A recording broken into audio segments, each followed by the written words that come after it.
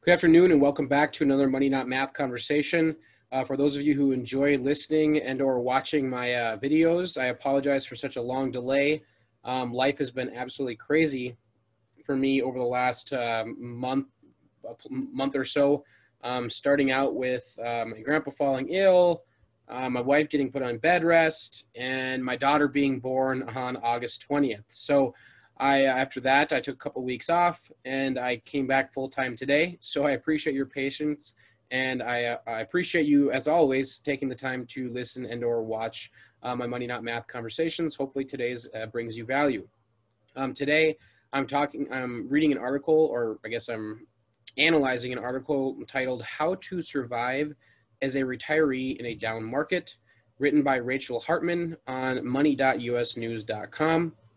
And I think before I even get into hers, what reading this reminded me of is the biggest issue that I believe financial planning traditionally has overall.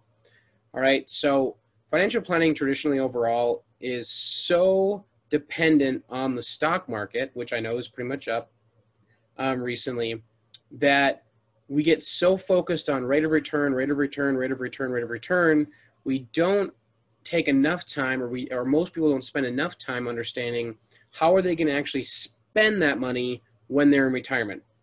And even though market fluctuations like the one we felt with the coronavirus chaos, and the one we might feel with the upcoming election, and that we felt back in 2016 and 2008 and then early 90s, is even when we're growing our money through our 401ks and our retirement accounts, and the market fluctuates, it hurts. But when we're in retirement and the market fluctuates, it hurts a lot more. So where I'm going with this is rather than waiting until we're in retirement to try to figure out how we're going to withstand down markets, wouldn't it make sense to have a plan in place to withstand down markets and market fluctuations before we retire? So rather than being a victim to market fluctuations, we can actually maybe take advantage of market fluctuations while we're working and enhance our retirement income regardless of how the market does once we're in retirement. All right, so those are just some things that I would challenge you on. And if the idea of having a strategy in place that maximizes your retirement income, decreases your market risk, and decreases your tax liability is interesting to you, I definitely recommend giving me a call or reaching out so we can have a conversation. Now, we might find that it makes sense for us to work together, or you can stick with the person you're already working with. But trust me when I say it's going to be a whole lot easier for you and your family if you plan for market volatility before you're in retirement, rather than waiting to see what might happen once you're in retirement.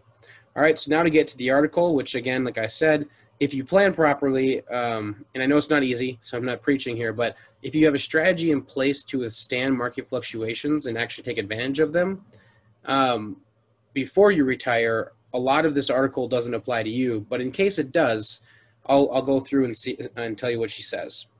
All right, so she says, like I said, how to survive as a retiree in a down market. With the coronavirus pandemic causing fluctuations in the stock market, many people fear an extended economic downturn. It can be especially nerve-wracking if your portfolio valuations are down or your retirement income is less than you planned for. Follow these financial to-dos to get through a market decline. First, eliminate unnecessary costs. So whether that's having less fun or canceling, whatever it may be, just try to eliminate unnecessary costs. Second, adjust your thermostat, she says. So either have your house warmer or cooler than you like it to be. Third, save on healthcare, which can be hard if you are aging and have health issues. We may need more healthcare coverage. Fourth, exercise for free. So she says, rather than paying for a gym membership, exercise for free outdoors or at your home. Number 5, negotiate with lenders. So sometimes banks will be willing to let you pay just interest on your loans rather than principal, or you can renegotiate the loan or restructure the loan. Another thing to keep in mind is if it's not important to you to keep your house after you pass away, whether it's to pass it on to your kids or otherwise, there's also sometimes the option to reverse mortgage your house, where the mortgage company actually pays you to live in your home. All right, so that's something to consider as well if you need more income. Put off projects, of course, don't spend unnecessary money. Be diligent about your discounts. Look for, veteran discounts or senior citizen discounts, whatever it may be. Check your investment fees. This is really big, both while you're working and accumulating your wealth, but also in retirement. A lot of people are losing a lot more money than they realize to investment fees. So make sure you're aware of what those fees are and what your alternative options can be. Move to a cheaper place.